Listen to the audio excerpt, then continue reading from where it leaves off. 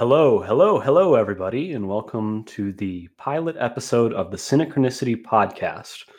I'm Destin, and I'm joined here today with my co-host, Kobe. Hello. This is a new endeavor for the two of us. We've never done a podcast before.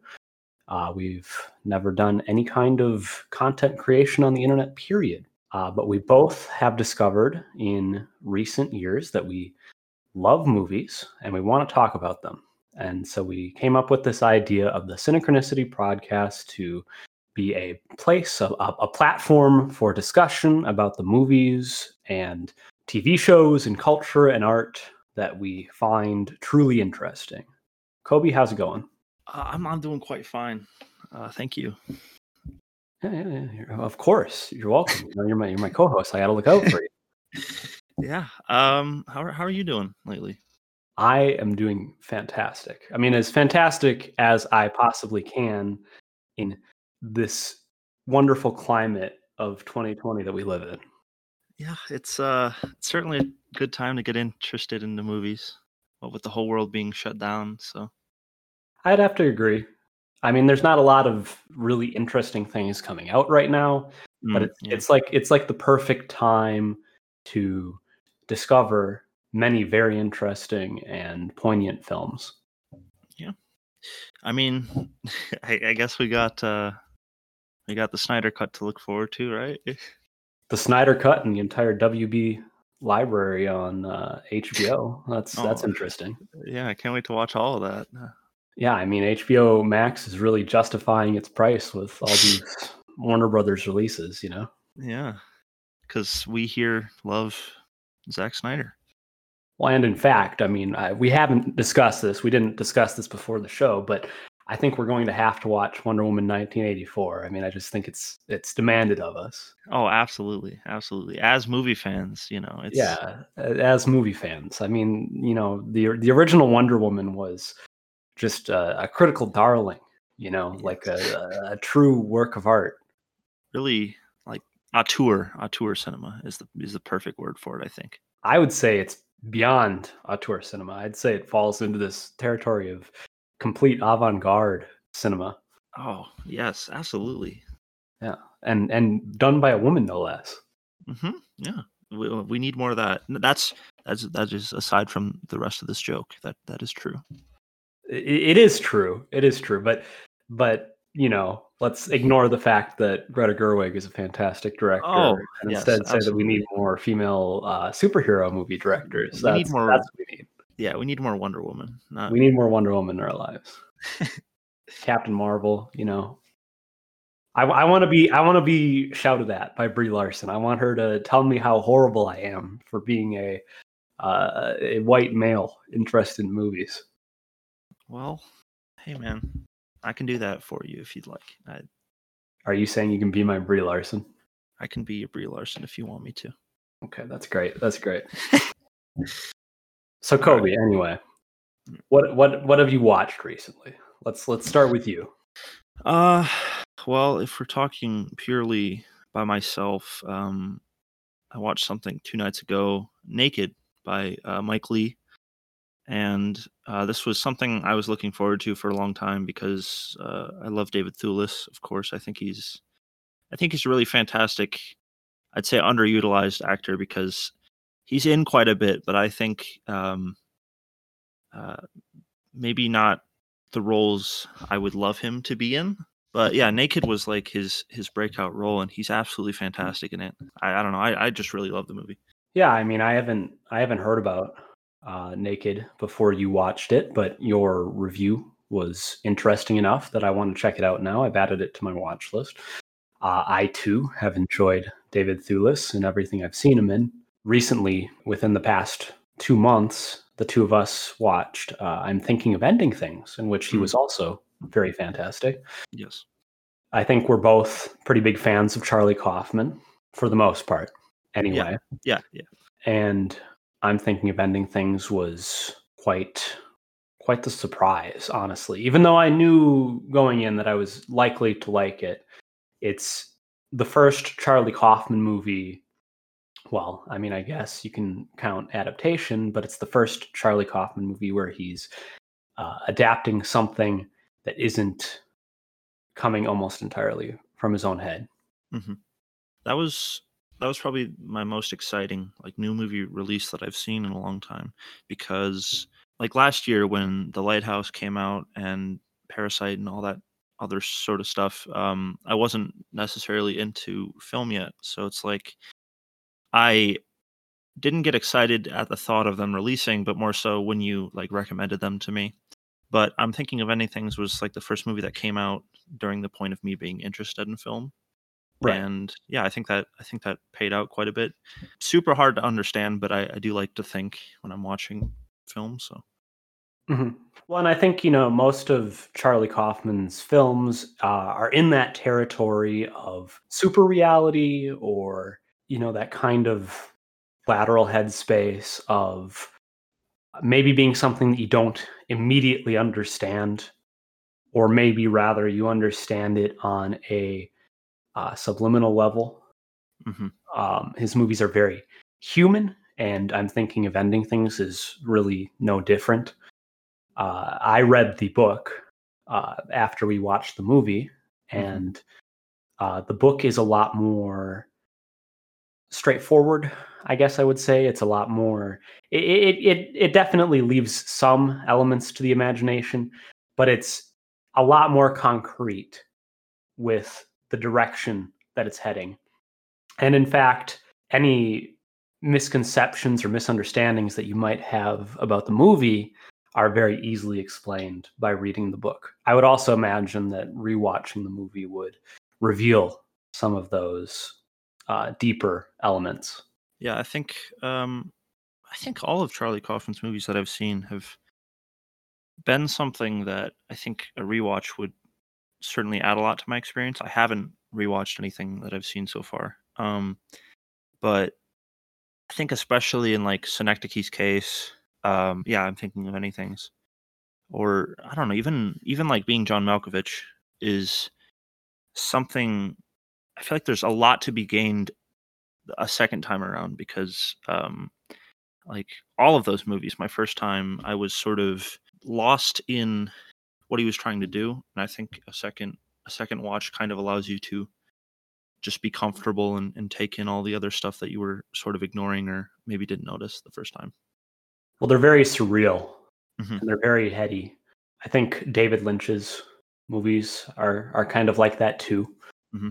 There are movies where I don't know that they really should be defined. I think that they are open to interpretation and they're open to thought and individual perception in a Mm. really wonderful way. I like that both David Lynch and Charlie Kaufman, as creators, don't try to give their audience all of the answers and Mhm. instead let their audience come to their own conclusions about what's happening. In many ways, I think that the movie, I mean, obviously I'm a bit biased towards Charlie Kaufman, is better than the source material of I'm Thinking of Ending Things because it is more layered and it leaves more to the imagination. It leaves more room for interpretation, further interpretation. It's less of a concrete conclusion. Let's Right. just put it that way. I mean, the end goal, the end understanding is the same, but it reaches that point in a more varied and interesting way. Right. Yeah. I think there's obviously there's a certain mindset people have going into like adaptations, or like there's like that saying, the book is always better than the movie, whatever. But I think it's valuable when a filmmaker tries to mess around with the source material and doesn't just make like a flat adaptation, because if it's a flat adaptation and you already know, what you read, you're just going to go in expecting that. And with Charlie Kaufman, obviously, if he changes it up, he makes it like even more uncomfortable, even more sort of deep diving, it'll become, I think, a lot more interesting to watch because you don't know what to expect anymore. I think it's important that when directors and screenwriters are adapting these books or other such source materials, I think it's important that they don't just create a Xerox in essence, but instead create something that's transformative, Right. something that moves the needle on that original idea that was present in that book. I mean, obviously, I don't expect any creative to be transformative with like some YA run of the mill popular story. But when you have something that is already interesting and on the deeper end of the scale and maybe a little bit more fringe, like I'm thinking of Ending Things, I think that it works much more in that realm if the director transforms it into something beyond what it was or different. Right. Um, I don't mean to like divert, but that kind of reminds me of Jojo Rabbit. I know you haven't seen it, but the original like book that it's based on, it's very loosely based on. The book is like incredibly depressing and sort of you don't really like the main character at all. Things are incredibly dark. But you see the movie and it's like this lighthearted uh anti-hate satire is what Taika described it as. And I think like that sort of transformation is like super interesting to see because obviously it's very loose. Like he took a very loose interpretation of that uh, novel, but now you have two entirely separate um, like forms of essentially the same story, and I really like that. Mhm. So what else have you seen recently? Let's keep going with you. Well, I saw Anomalisa. Speaking of Charlie Kaufman, Yep, I saw that.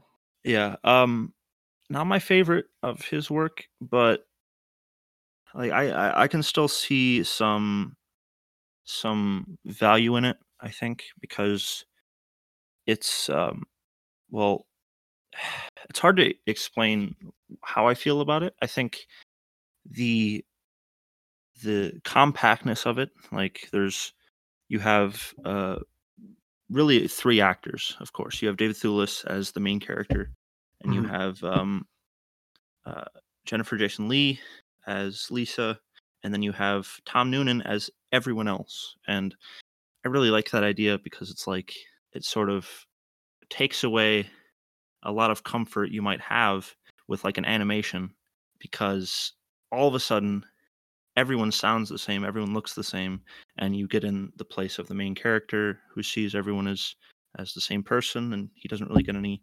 happiness out of life because there's no one for him to really connect to since everyone feels the same. But I don't know. I guess it just wasn't like as easy to connect with as something like Synecdoche, or I'm thinking of Ending Things. Uh, Perhaps it's related to where I was like emotionally at those points in time, but I don't know. I guess I didn't like this one as much as the others. I think that makes sense to a certain extent. I obviously liked Anomalisa more than you did. It's Mhm. it's also not my favorite Kaufman work.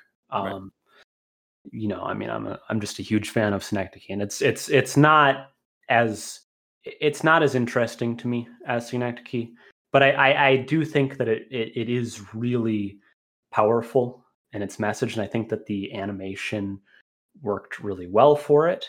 I liked this, like hyper surreal reality Hmm. that was set up, and then using these puppets, these marionettes, these claymation dolls that were so lifelike and detailed, Hmm. but just that hair before the uncanny valley of not really crossing into that territory of the real. Hmm. And obviously, the main character, I mean, his world and his worldview, his reality is entirely wrought upon himself, not unlike Caden Cotard. They're both characters that are very much stuck inside their heads, stuck in a existence that seems meaningless, seems difficult, seems hopeless. But our main character in Anomalisa is obviously much more of a narcissist, and this is why you will see as like the movie progresses. Well, it's this self-pity party, but the more you see, and the more that he interacts with these other characters, the more you realize that, well, he's just treating these characters this way because he perceives them as not being interesting, but that's not really their fault. That's his fault for being so narcissistic and in his own headspace to think this. I mean, this is why, he meets the Lisa, the Anomalisa that the movie is named after, and she's a breath of fresh air. She's different.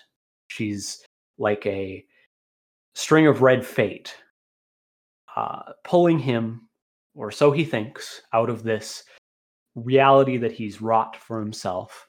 But lo and behold, the more that he learns about her, the more that he learns that she isn't really interesting, that she's just another person. Right. Well, then her face too starts to fall into the obscurity of the others.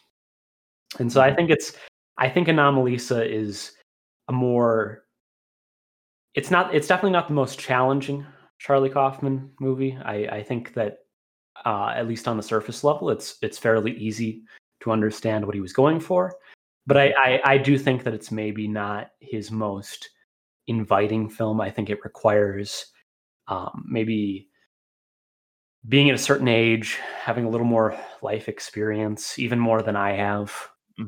I think that viewing through the oculus of some older and wizened years, it takes on a different color. I think like the way you say that, it reminds me.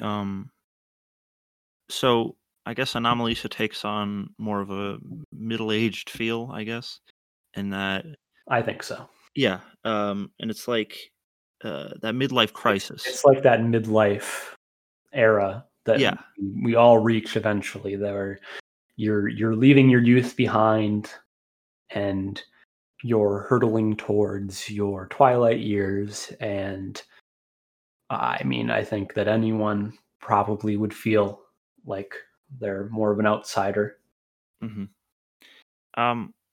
That reminds me a lot of I saw Tokyo Story pretty recently too, which is a lot more focused on like your latest years, like when you're elderly, you have grandkids, you have whatever, and it's like you're at that point in your life where you've finished all that you've wanted to do, but you kind of just want to be happy for the rest of as long as you're living. You want to see your grandkids and you want to spend time with them, and you want to sort of just be with the things that make you happy. And obviously Tokyo Story is sort of it's a little depressing, maybe not as much as like Anomalisa, because Anomalisa is like you said, sort of a self-pity party. Obviously there's a lot more to that, but Tokyo Story takes on, I'd say, a more optimistic look while still remaining pretty depressing, because it's like I have all these kids, but they don't even want to see me.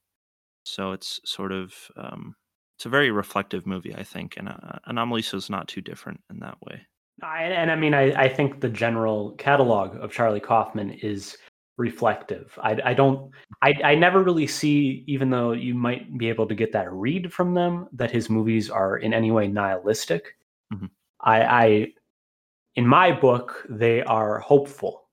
They are warnings. They are reflections on humanity and these pitfalls that humanity walks into frequently.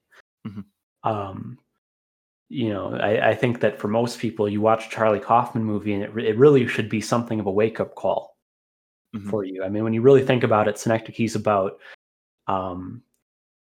it's about life as a whole, but it's also about creative, like the creative spirit and the desire to leave a legacy. It's about the fear of death. It's about the fear of growing old. It's about every aspect of life. I mean, Synecdoche is like Charlie Kaufman's, entire worldview, I think, wrapped into one single project.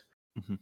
And I think if you really ever, anyone who has not seen Synecdoche and you've seen other Charlie Kaufman movies, if you really want a explanation of how Charlie Kaufman likely views the world, Synecdoche is probably the clearest picture, the brightest window into that kind of reality that he's dreaming of. Mhm. But yeah, I do. I think that they're all reflections. I think that they're, I think Charlie Kaufman is someone who's dealt with a lot of anxiety and angst just around the basic act of being a human in his life, and I think that they're reflections on what kind of, again, pitfalls Mhm. we fall into. I've found recently that a lot of my favorite films are sort of maybe nihilistic in nature, but reflective as a whole. Like when you actually pay attention, and I think a lot of these movies, like you said, are like a wake up call, and that a lot of the time you're relating to these characters and you feel sort of connected to them. But like the more you think about it, the more you're like, oh, maybe I shouldn't connect to these characters. Maybe I should try to put myself back on track because these characters are horrible people, or these characters live horrible lives, or whatever it may be. But they are human, Yeah, yeah, and of course, those are human emotions. So you know, yeah. So it's like it's important to maybe understand how much you can relate to a character. Recognize that you're both human, or I mean, maybe not in a literal sense with Anomalisa, but like it's. I guess I have a hard time sort of pinning down exactly how I feel about a lot of Kaufman movies because I'd say they're mostly challenging, like, and they're, like you say, reflective. So it's hard to connect to them because you do, but you don't really want to because I don't want to be like Caden Cotard. I don't want to be like Michael in Anomalisa. I don't want to be like these characters, but I sometimes am. right? Yeah, but that's, like I say. I mean, and that's what Charlie Kaufman movies explore and expose. Hmm. That's being human. Right. That's being human at its very core. So to segue into uh, what I've been watching, Hmm. I, just as of last night, finally watched Mulholland Drive. I was very excited to watch it. I'm a massive David Lynch fan, but it's taken me a while to get around to watching everything in his catalog. I know you and I have some different opinions on David Lynch Hmm. and his art. Right. Um, I think the only David Lynch movie that you and I really fully agree on is Elephant Man. Yes. uh, but anyway, Mulholland Drive was just fantastic. It was like the pinnacle of David Lynch's vision coming together. It was everything from Eraserhead and Blue Velvet, and I mean even some Twin Peaks in there, coming together to create this just beautiful, beautiful art. I did truly enjoy it, and you haven't seen it, so I'm not going to go into any spoilers. I just want to put out there that it's absolutely fantastic Hmm. and easily my favorite Lynch movie thus far. I don't have, quite frankly, too many more to go, but it's going to be hard to beat. It's going to be very hard to beat. Yeah. I mean, like you said, I'm certainly not uh, maybe as big a fan of Lynch as you are. But also, I haven't deep dived too much into his filmography. Obviously, I've seen first season of Twin Peaks, and I watched episode 1 of season 2. I saw Elephant Man. I saw Eraserhead, and I'm not feeling great about it, but I'm still excited for the rest of it. I think Mulholland Drive is going to be, as you said before we started, either something I'm really going to love or really going to hate. I think I don't know. I guess we'll find out. It's certainly on my priority watch list of uh, Lynch anything really. And I think most people will agree that Mulholland Drive, as a movie fan, is a really important movie because it explores LA culture and Hollywood culture in this very, obviously surreal and David Lynch way, but in this darker and more visceral way too. I mean, we know and we see every passing day, really, in Hollywood, some new piece of news comes out that just exposes how horrible the Hollywood culture really is. And I think that David Lynch, with this movie, found a really surreal and dark, moody way of showcasing that. This level of, well, things look happy, it's this cosmetic, right? Everything looks happy, everything looks wonderful, Mhm. but beneath the surface there's rot, and there's this decrepit ruin caused by all of this insane wealth and power and influence. I I think I can see a lot of that in Twin Peaks because I'm not. Well, Twin Peaks, yeah, I would say that artificiality, Mhm. um, there's almost a plastic nature to some of the veneer of Twin Peaks. Like it very much, yeah. I would say there's this dark brooding hiding beneath the surface of this idealistic small town. I think it really stands out because if you've ever seen a soap opera, you have all these very traditional characters like James and Donna, sort of fulfilling that romantic like subplot. You have Andy as sort of this dumb like comic relief character, but like the show is actually kind of terrifying sometimes just because of how uncomfortable it makes you. Whether it's with how characters act or something they say, how they look, whatever it might be, it's like there's always just this level of uneasiness, despite the fact that you think it's just like, oh, this is just a soap opera, and I can just sit back and like laugh at how cheesy it is, but it really is uncomfortable. And yet, in the same way, it's also kind of hilarious sometimes because, like, I think David Lynch knows that some of these things in soap operas are like laughably kind of goofy, and that's shown a lot with the soap opera in the show. I can't remember the name of it, but yeah, it's like a Far too long. I don't remember either. Invitational Love. Oh, there we go. Yeah, that's Yeah. right. And it's like you have this soap opera inside a soap opera. That's It's pretty meta. yeah, yeah. And I'm not obviously I'm not as big a fan of Twin Peaks as you are, maybe, but I still I think there's this charm to it. It's Certainly a with very charming show. yeah. It's absolutely wonderful sometimes. Yeah, like anytime I can see Dale Cooper and Hawk and freaking Harry Truman, that's I'll tune in. That's all I want really. But I think the rest of it certainly adds. It's interesting because you go in and you're like, oh, what happened to Laura Palmer, and then you have just this huge lineup of characters that you're like, you either love or you just feel really weird about. But like, I kind of like that. I kind of like having this huge cast of characters that I'm still like unweary of because I don't really know what they're gonna do next. I don't know if this is gonna how they act, and they're all consistent, but like they're still unpredictable in a weird way.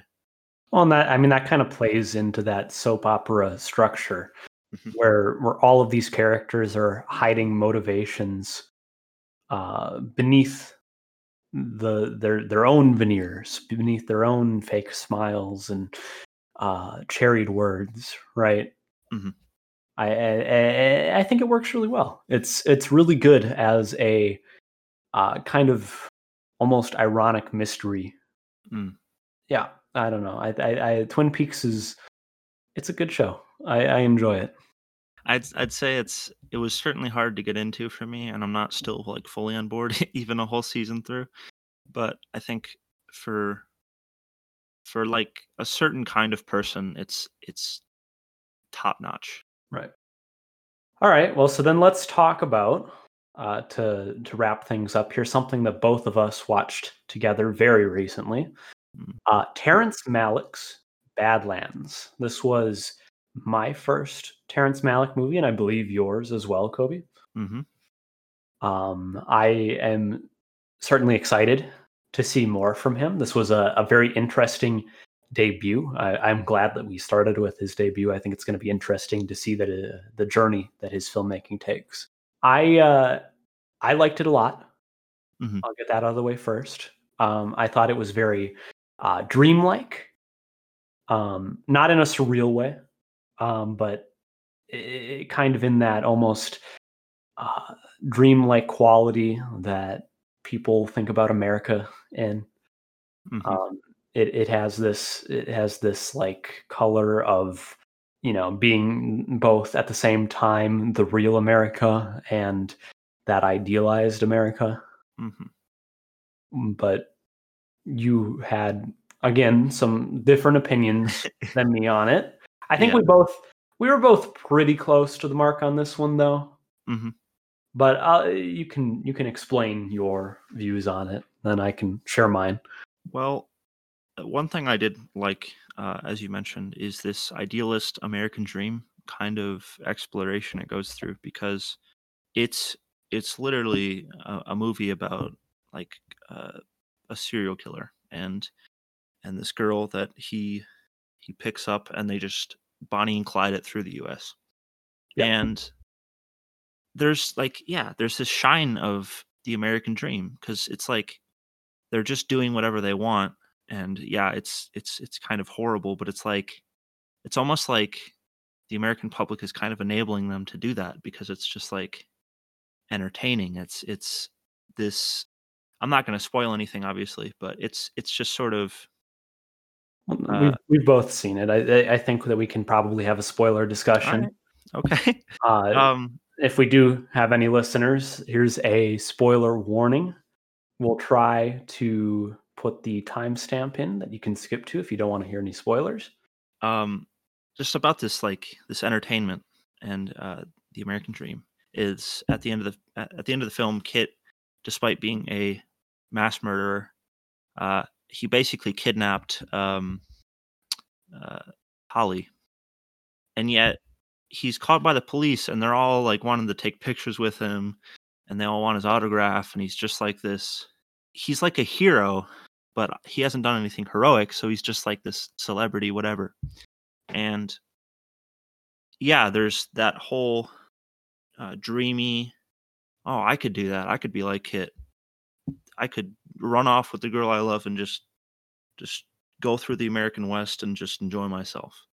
But there is still that level of realism, and that this isn't something that's acceptable in society, and like for obvious reasons. But yeah, I like that part. I like that part quite a bit. But time, I don't know. I guess I just don't. The structure feels a little off to me. I feel like there's sort of this journey, yeah, but I don't really know what the end goal is going to be. Obviously, it's Kit being captured and Holly, whatever. But I don't know. I guess it just feels disjointed to me, and I don't know. I guess I would have liked it more if I liked the relationship of Holly and Kit more. And to be honest, I just don't think their chemistry really adds up all that much and makes it interesting enough to care too much about. Right. Yeah. Well, and so to that point, I don't necessarily see Holly as being kidnapped by Kit so much as being caught up in his gravity. Mhm. I see Kit as being this kind of gravity well of a character. He kind of everywhere he goes, everything gets sucked into him.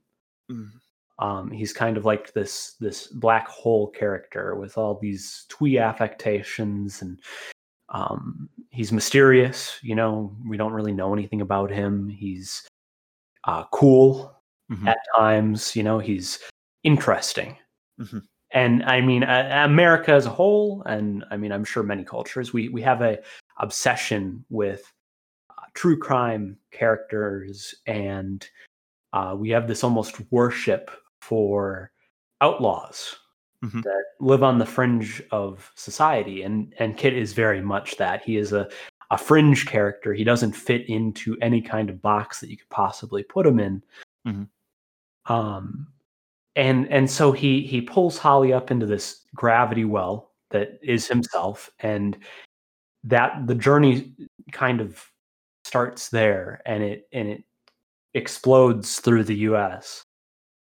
In this dreamlike quality. And I think that Kit is he's a dreamer. You know, Mhm. he's more than likely mentally ill, but he's a dreamer at his core, and he likens himself to an outlaw, and that's what kind of carries his entire attitude. And so I think that that worship that we have of outlaws is what kind of carries this journey on. And you know, you talk about the chemistry between Holly and Kit. Well, I think that they're Holly is young and naive and innocent, Mhm. and Kit is this, you know, cool gravity well of a character that just like draws her in and Mhm. pulls her into this almost Stockholm syndrome-esque relationship, I would say. Mhm. I don't know. I would say that on a certain level, she probably uh, does or did love him. I mean, I feel like we should mention at this point that, of course, Badlands is based on a true story, but Terry and Malick took a lot of creative liberties. Mhm. So I don't know what the reality of the characters really was. We haven't really read up on the actual case that you know, kind of took the whole U.S. by storm in the 70s, Mhm.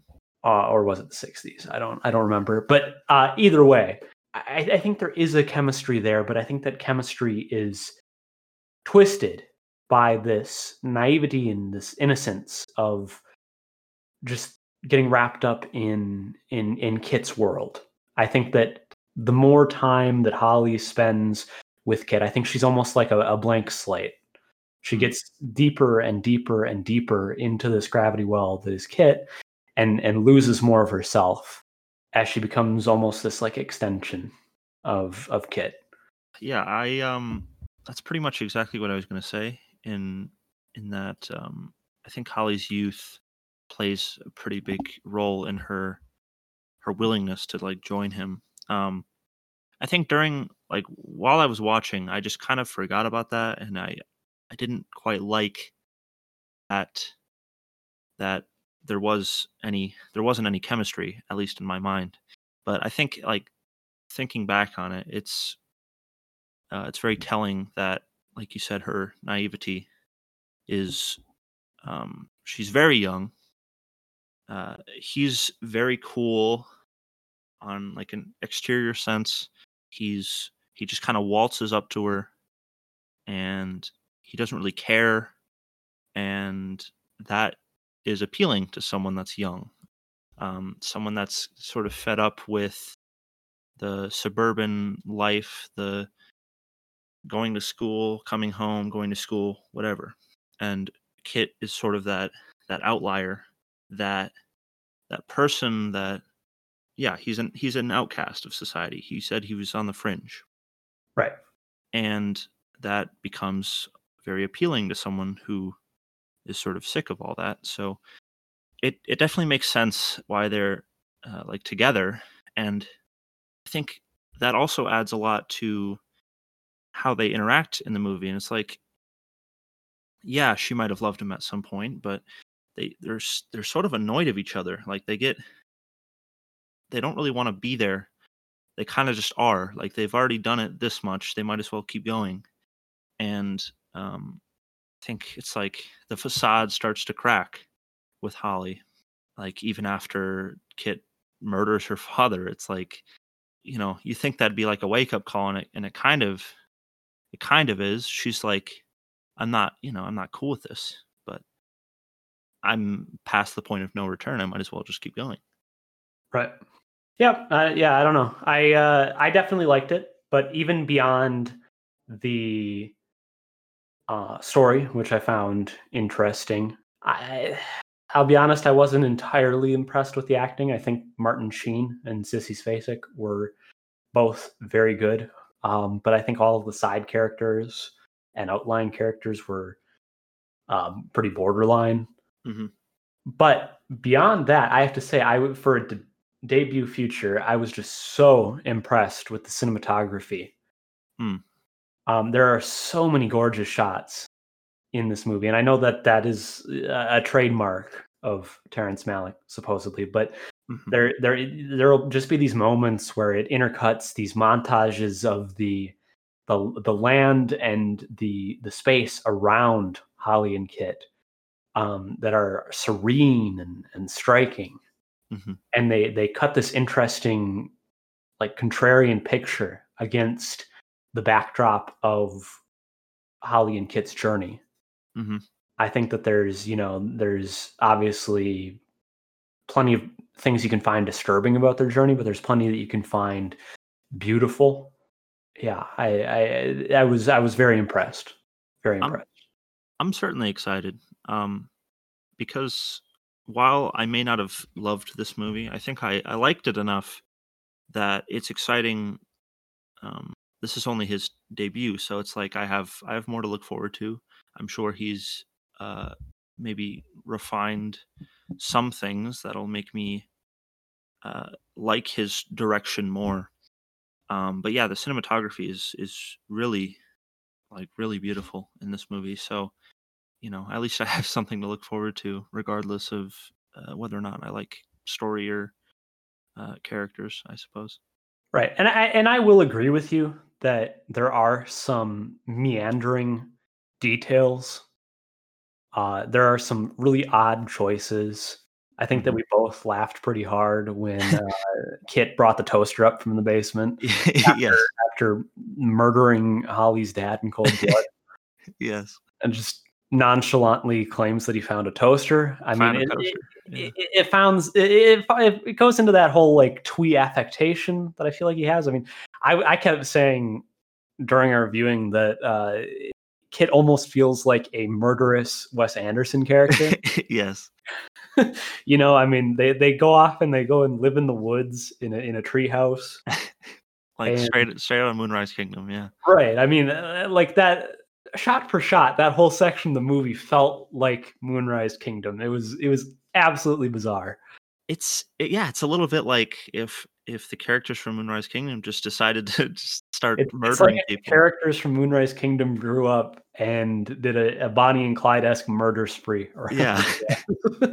Yeah, so I don't know. I mean, I have my issues with it, but on the level of being aware of the fact that it's a debut feature and Mm. for how gorgeous the movie was shot, I think that the soundtrack was really good and suitable too. I really enjoyed it. It was a nice adventure. Mhm.